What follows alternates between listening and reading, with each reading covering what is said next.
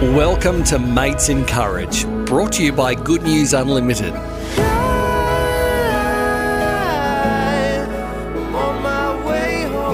Be part of a conversation between Graham Hood, champion fisherman, airline pilot and school dropout, and Ali Gonzalez, wannabe fisherman and holder of more useless degrees than you can poke a stick at. What could these two possibly have in common? The fact that neither of them have anything to hide. That's what.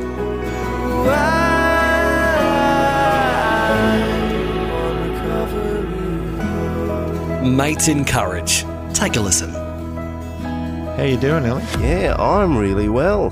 Why wouldn't you be well on a day like today? Look at the view out the window. Yeah. It's just magnificent. And for anyone listening, of course, and we hope lots of you are, we're sitting at Grace Glen, which is a little property in the border ranges of northern New South Wales, and we're looking out a window at the magnificent ranges shrouded in smoke from horrific fires just south of us. Oh, is that what's happening? Yeah, really bad. So have you been under threat here? Not really, but, you know, yesterday it was just you couldn't see a hand in front of you for smoke. Wow. Really bad. But anyhow, you drove up this morning. You've driven 2 hours to get here. What was it like? It was a great run because I had to leave really early. Good. Are you an early riser? I am, yeah. Are you? I'm an early riser. Yeah, I don't know what I am. My body clock's been destroyed after 50 years of flying. But, mate, I got up early and rushed to get here because you told me you had something on your mind. Yeah. I've been doing a lot of flying around the Pilbara. And the Pilbara is the iron ore region of northwestern Australia. Yeah. We've got contracts at Qantas to fly miners in and out for the fly-in, fly-out mining projects that are operating up there and all over Australia at the moment, so it seems. And it really hit me because recently I flew, about 160-odd miners up to a mine I won't mention, but up in the northwestern part of Australia. Right. And we pulled up on the tarmac and another aircraft came in to pull up at the same tarmac while our passengers were getting off. And the ground crew halted them all on the tarmac so the other aeroplane shut down so nobody was injured by the other aircraft. Yeah. And when I looked out the window, there were 180 men and women in pink reflective shirts, all herded up like cattle. And they all had backpacks over their shoulders and they were waiting. Yeah. And when the other aeroplane shut down, they were herded off the tarmac and they were all herded into 4 or 5 buses and driven off. And when I was cattle mustering, that we've talked about before, it struck me that these guys were just like cattle. We used to muster them up, get them all in a bunch, and then we divide them up into those that were going to market and those that weren't, and we put them on cattle trucks and send them to slaughter. And I reflected on it all the way home. I was thinking about how their lifestyle is so similar to mine, being that I'm fly in, fly out as well. For 50 years of being a pilot, I've spent probably half of my life in hotel rooms and the other half trying to reassimilate back into my family. And I'm hoping that truckies and other pilots and people who work away from home, miners, will hear this and maybe reflect on it a little bit because I think there's a lot we can learn out of all this. What are your work patterns like? Because I have to commute about 2 to 2.5 hours to get to Brisbane, where I'm based, to work from where we live here, where we're recording, I actually bid to do 4-day trips.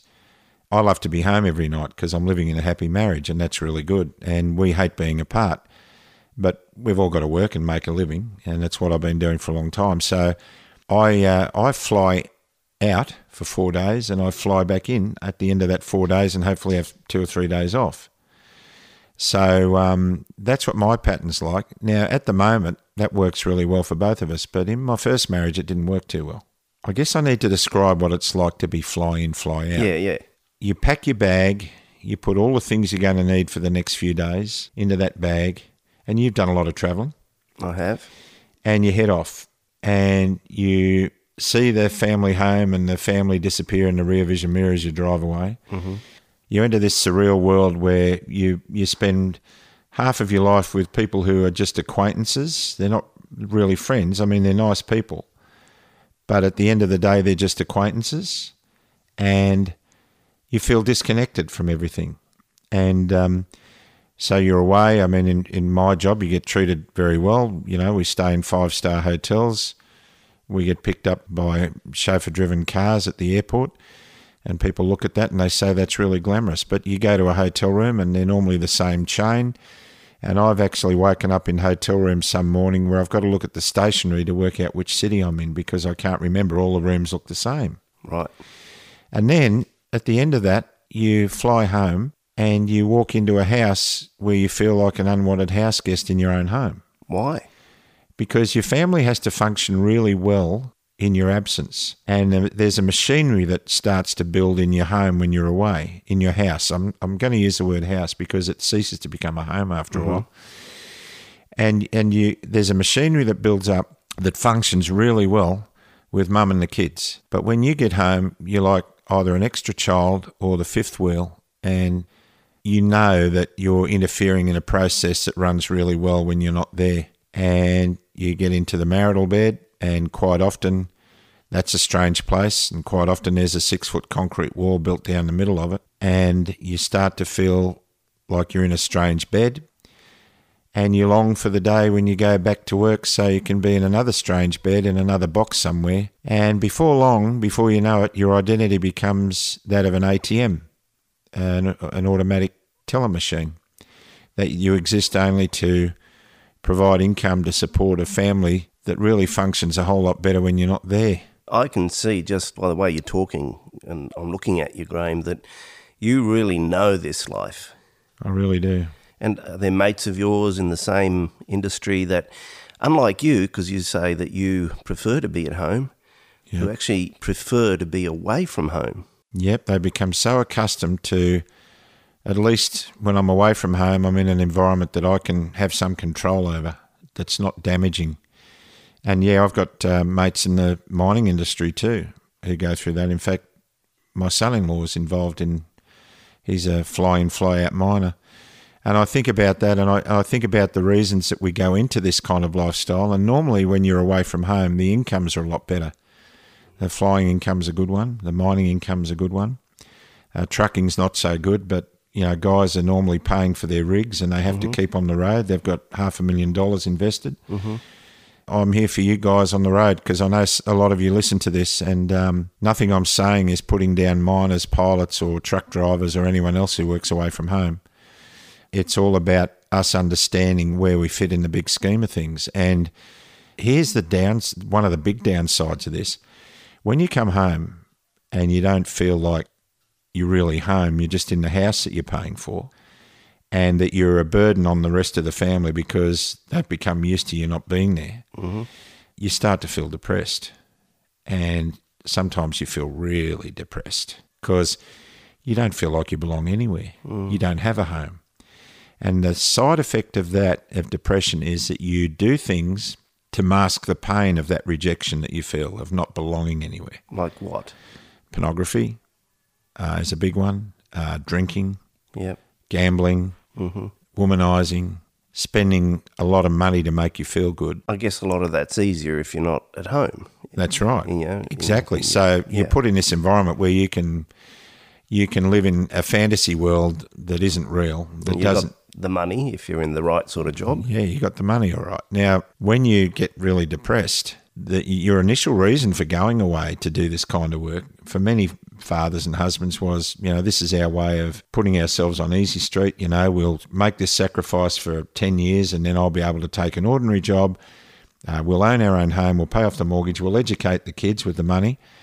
But because you fall into this terrible pattern that a lot of guys fall into, you end up feeling really bad, and you feel like it's all about everyone else and that nothing is for you. And all of a sudden your income gets converted into things like fancy cars, big boats. Toys, because toys make you feel good, but they only make you feel good temporarily. And then after a while, the mortgage is due. The repayments on the $150,000 car become due. You've got a garage full of toys that you can't use because you've got to keep working more in order to pay for them. And they become an even bigger burden. So you've got no time? No time. No time for your family either. No time for your family, no time for you, and you're on this incredible treadmill, and you know what? You just wither up and you die inside. And no toy, No amount of self-gratification will ever make you feel good enough, and you're missing out on the really important things, which I did for many years. I missed out on so much of my kids growing up, and being in a good relationship with my wife. I missed out on establishing something that was real there. And we've talked before, Ellie, about the average Australian father spends 37 seconds a day in one-on-one communication with each child. Yeah. So by the time your child is 6 years old, that child will have been spoken to by the television more in that 6 years than by you in its entire lifetime. And imagine how exacerbated that statistic is in the fly-in, fly-out culture. Now, I'd imagine, I've never actually been in a real fly-in, fly-out job. No. Sometimes I wish I had been for the money. But you go away for 6 or 8 weeks at a time. I do, but I'd imagine that people in those sectors would have a lot of busted marriages behind them. They do. And a lot of kids that they don't speak to anymore. Yep, it's tragic. And I see it every day at work. And you know what? There's a lot of depression, severe depression. And I hear more about it in the mining industry. Men are really disconnected. Men and women are really disconnected in the fly-in, fly-out culture. And, you know, the whole idea of society is, and living is actually that we are connected. And now we live in a world where social media and mobile phones and everything are our form of digital connection, electronic connection. But there's no face-to-face connection. We speak with our thumbs. We listen with our eyes. And none of that works anymore. It's just crazy. And we can't keep on living that way because our whole purpose for being a tribe is to be connected and to be living with each other. I hear men say on the aeroplane, you know, what are you up to? Oh, I'm a fly-in, fly-out miner. I'm screaming to tell them you're not a fly-in, fly-out miner. You're actually a fly-in, fly-out dad and husband. Because your real identity is in your family, not your job. And the mining industry gives guys big multi-million-dollar toys to play with. I mean, big trucks and big diggers and big graders and all that stuff really floats your ego. You know, you get into this amazing equipment like I do. I get into an aeroplane that's worth, I don't know, 100 million.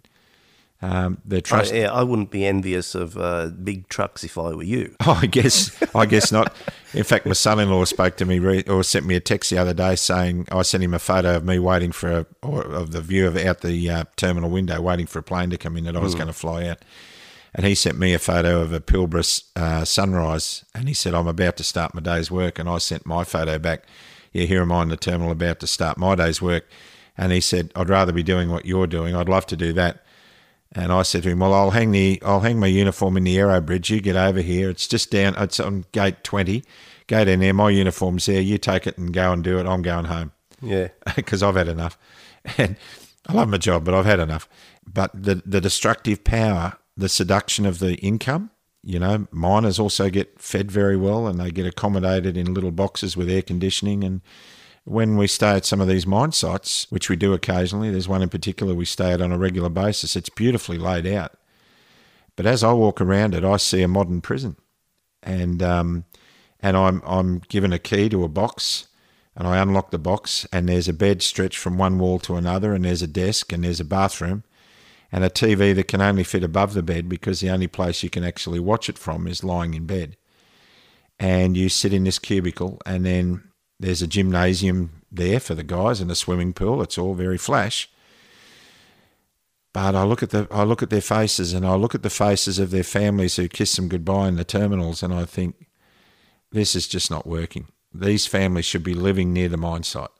They shouldn't be flying in and flying out. They should be coming home at the end of every shift and being with their families. And it's that really worries me because at the end of the day, you can have a garage full of the most expensive toys, Ellie, but if your kids hate you and your wife isn't connected with you, then what on earth good are all the toys in the shed? Then they don't mean anything. You're stuffed. You're stuffed. And it's too late to get off the treadmill. And some of them are so stuck in the debt that's been created to mask the pain of never being around and not feeling like they belong.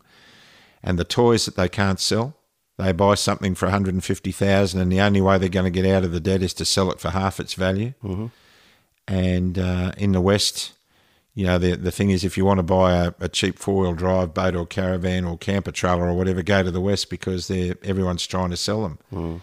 because they've realised that, they've got a garage full of the best toys, but they can't afford to pay for the basic things of life for their families. And it's a treadmill that's self-defeating and destructive. And you've been there. And I've been there, and I know what it's like, and something has to change, and we have to re-establish. What we have to do is accept that the best things in life aren't things, Ellie. If something has to change, how did it change for you?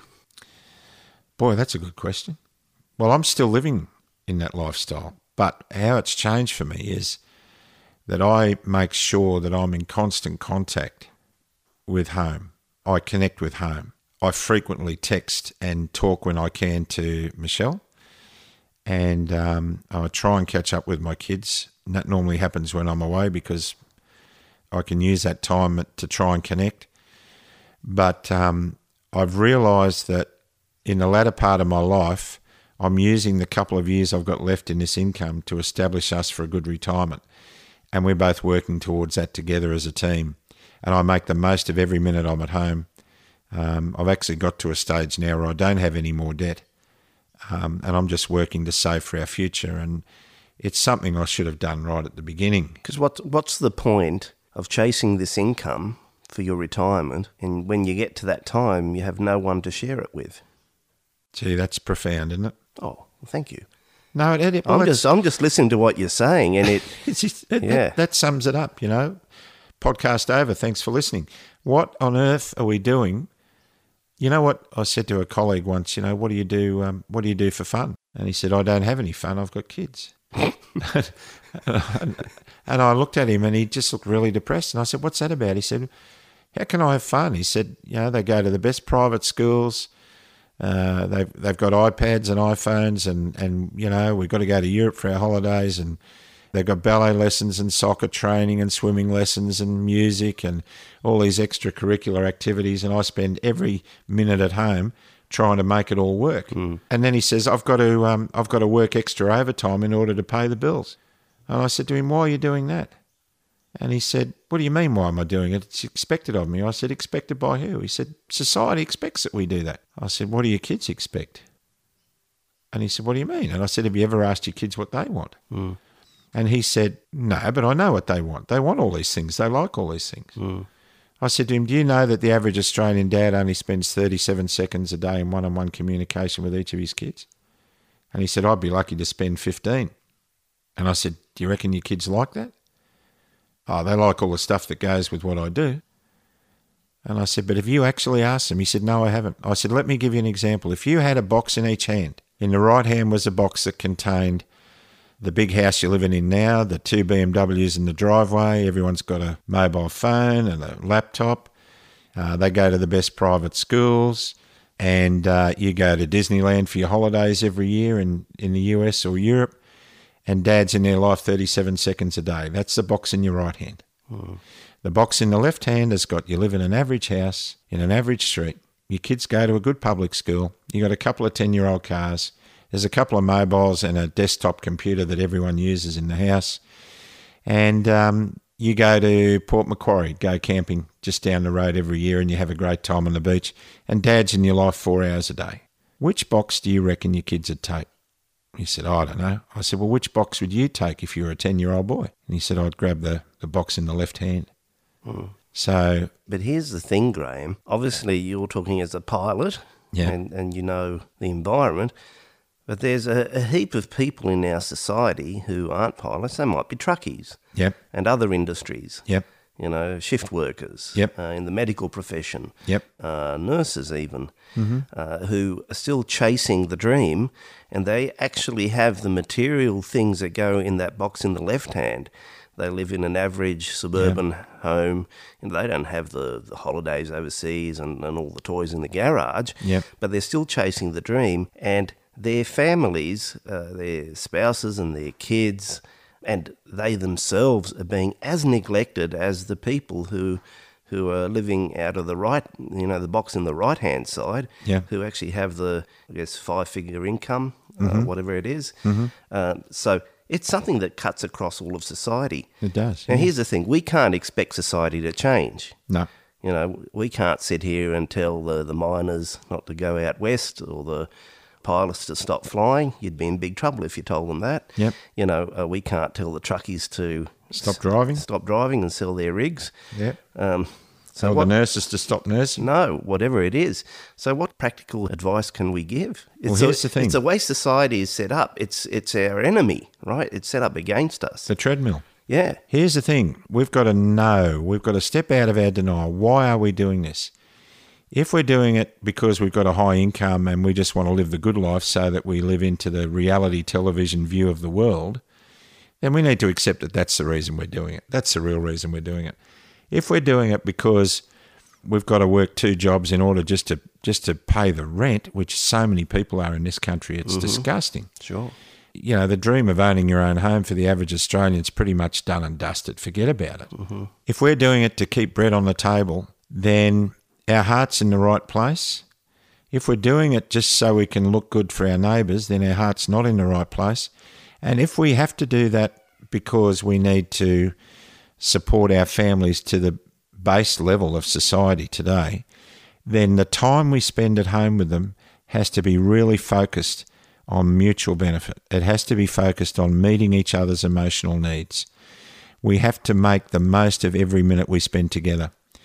And that can only happen when the family's on the same page. When Dad comes home from 2 weeks at the mine site, or a 4 or 6 day trip, or a 12-day trip as a pilot, or comes out of a week of night shift as a nurse, when they come home, they have to focus on what makes the family the family. It's the time they spend together, the quality time, turning off the television, turning off the devices, spending intimate one-on-one time with each other, enjoying the good things of life that can be had.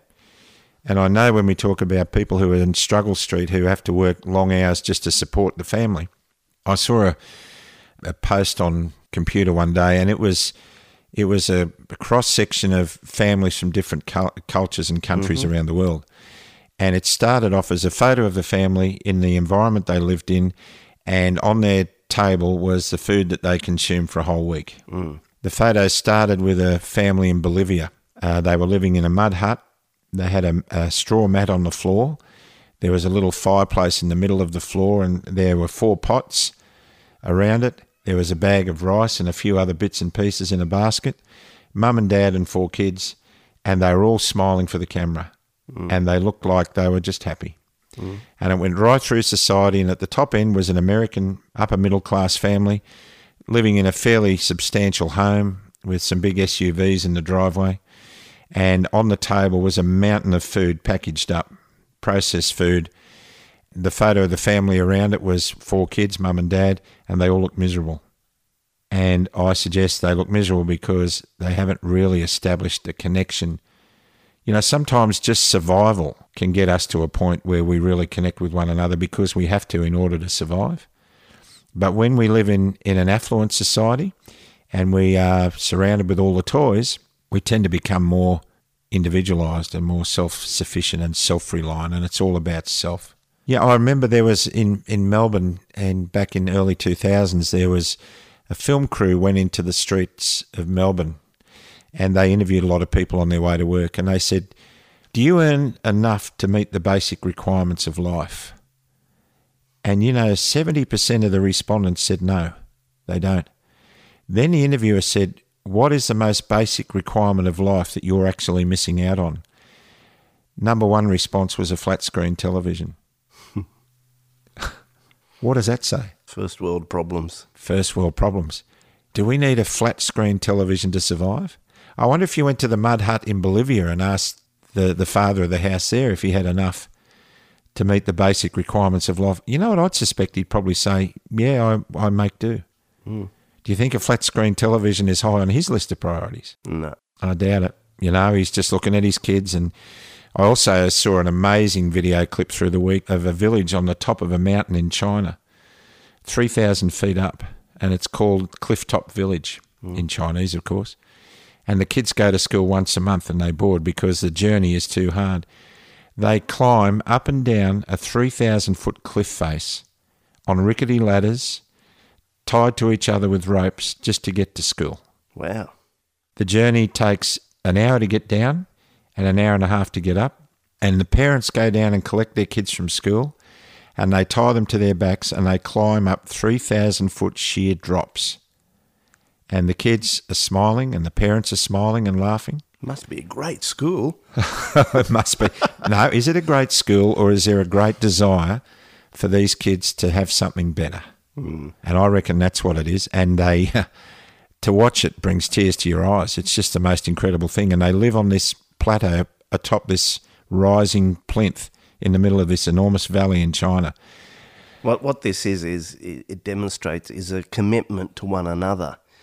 Not a commitment to self. To self. Not a commitment to selfish things. It's a commitment to your kids. It's a commitment to your family. It's a commitment to your community even. Because the things we're talking about, if I can expand them out a little bit, these are important principles. They're not just relevant to people who work in the mines or for airlines or for truck drivers. They're for everyone. Because what's the first reaction, typical reaction of a man under stress? What does he throw himself into? Work. Workaholic. Right? And I've been there. I wish I'd had the income that goes with the switching yourself off to the family, as I've done in the past. And just zoning into work and working long hours and trying to get all my meaning and self-importance out of that, because then I feel I'm achieving something when I feel I'm not achieving anything at home. And so you just switch off and you just focus on that. And it doesn't matter what job you're in, but men are really, really good at that. And once you're in that mode, it's the same as being a fly-in, fly-out dad, isn't it? It's exactly the same. Except you're picking your roster, basically. Exactly right. And you can feel completely alone in your family, at home with your family, because you're not connected. This is particularly relevant to me because I actually work from home. Now, working from home is really interesting because my wife doesn't work from home, and when you work at home, let's just say you're at home, so who does the groceries, who does a lot of the chores? Well, you have to, on top of your normal work. It requires some commitment and organisational skills, and it's got its own challenges. Not to say that the missus doesn't, help as much as she can. She does. It's challenging. But, what I tried to do to make sure that I was involved in my family life, and this might sound really weird, is I actually set up my workstation at the kitchen table. I've got a standing up desk there that I plonk on the end of our kitchen table, a little dining area beside the kitchen. I know. Well, I've eaten at that table. That's it, which means that I'm right there at the hub of everything that happens in my family. If my wife comes out there to prepare a meal, I'm there. I can talk to her. She can see me. I can see her. Or my kids have just left home. The last one just went. But when they were there, they're always around. And you know what I discovered? Is that even though I had intentionally plonked my workstation right there in the hub of the home, I was still really good at switching off. And not even hearing or conversations or being aware of what was happening, but zoning in on what was on that screen and my work.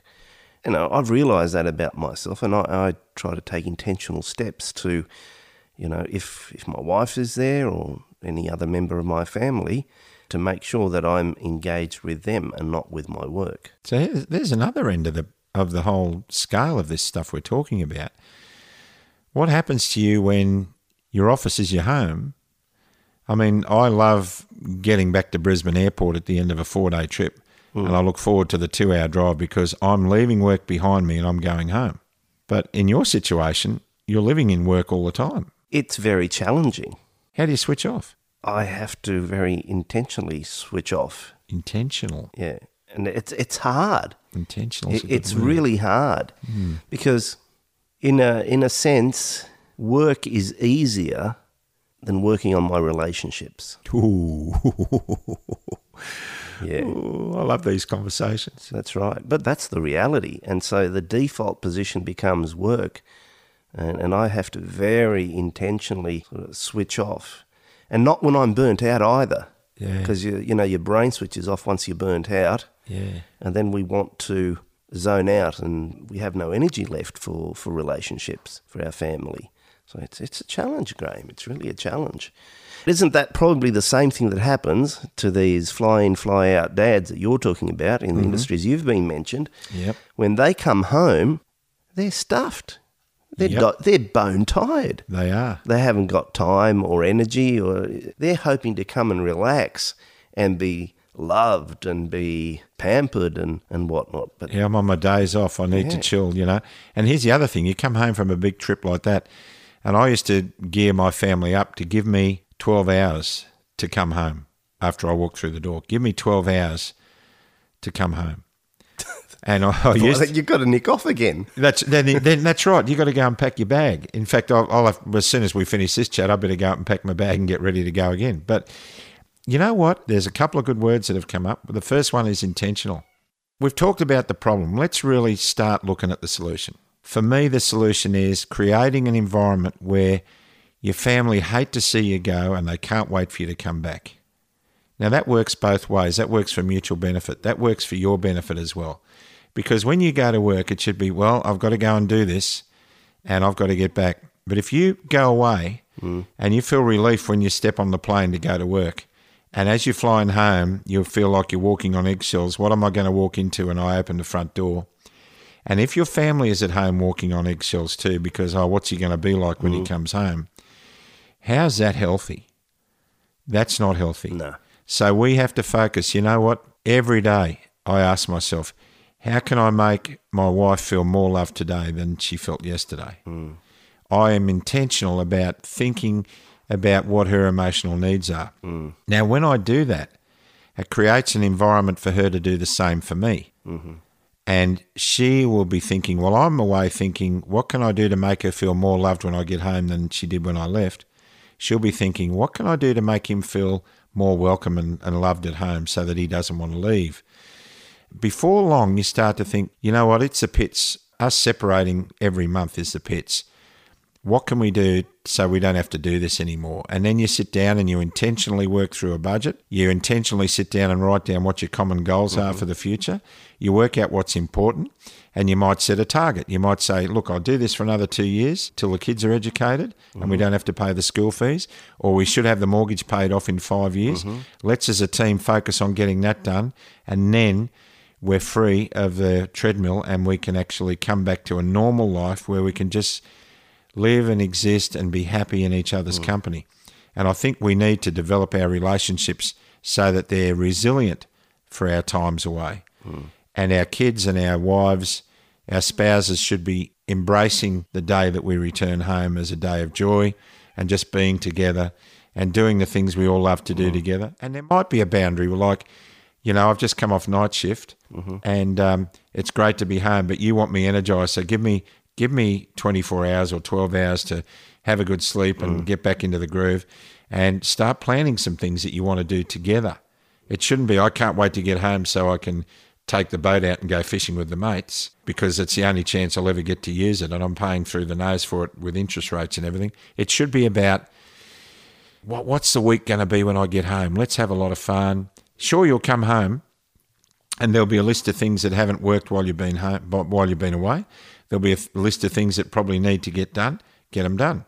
If you're on a good income, get someone else to do them. If you're not, get those things done, or put a plan in place to get them done over a period of time so that everything's fixed. But allow each other the space to come back together at the end of that time and just speak to each other, communicate with each other. How are you feeling? A great question we use with couples that we work with here at Mission Serenity is, honey, on a scale of 0 to 10, how full is your love tank? How loved do you feel at the moment? And if the answer is 7 out of 10, you might think, well, that's not too bad. But then we encourage them to say, what can I do to help you make it a 10 out of 10? What can I do to help you fill the tank? And you might get a response like, I'd love it when you got up in the morning if you just put a load of washing on for me before you go to work. That would really help me in the day, from her. And it might be from you, you know, I'd feel totally loved if you just gave my neck a rub at the moment because I'm really stiff and sore. And before you know it, we start to work out what makes each other feel loved. And we focus on those things because that's really great. Having a spouse whose love tank, and children whose tank is totally full, is such a joy to the giver. You know, there's a saying in our society, happy wife, happy life. And there's a lot of negatives to that. But I tell you what, there's a lot of positives as well. Because when your wife and your family are happy, you do feel like the king. And you do feel like you're doing a good thing. Yeah. Well, when you told me you wanted to talk about fly-in, fly-out dads, I thought to myself, where the heck is Graham going with this? Because I can't relate to that. I'm not a fly-in, fly-out dad. But I can see after our chat that when you take an extreme environment like that, it's the pointy end. It highlights the issues that really apply to any relationship and the fulfilment of any man, I guess. Yep. And so, so I've got a lot out of that. And I did too. And I want us all to think about that. Mm-hmm. I want our listeners to really think about what's important in life and where we need to focus our energies. Most of us work for big corporations doing the fly-in, fly-out stuff, and they're doing pretty nicely out of it. And the people who own them and the shareholders are doing pretty nicely, but they're doing it at our expense. And we have to refocus where our energies need to be placed for our own happiness. You know, we've talked about it a lot, Ellie. It's really important that we live for a good funeral. If we want a good funeral, it means we've got to live a life where we're remembered, and that we will never be remembered for how much money we had in the bank or how many toys we had in the garage. We're going to be remembered on our relationships. And I thank God for my relationships. I thank God for my relationship with you. And me too. Once again, I've learned a lot from you, Graham. And I've learned a lot from you, Ellie. Why? Because we're just talking about the real stuff. Yeah. And I look forward to next time we do it. That's it. And in the meantime, will you please take care of yourself? What do you mean? I worry about you. Why? I just want you to look after yourself because I like having these chats. That's all right. We'll do a few more. And when are you going to take me fishing again? Oh, don't bring that up, all right? Okay. Don't bring that up. You're just stirring. Catch you later, eh? See ya. See ya, mate. Bye. Mates in Courage. Brought to you by Good News Unlimited.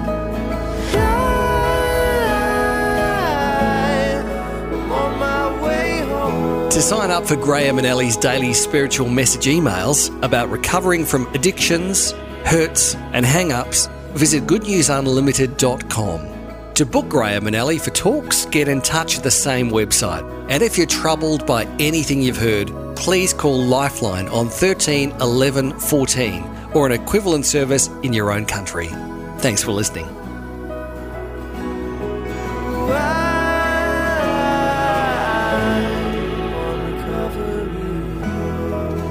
Mates in Courage. Catch you in the next episode.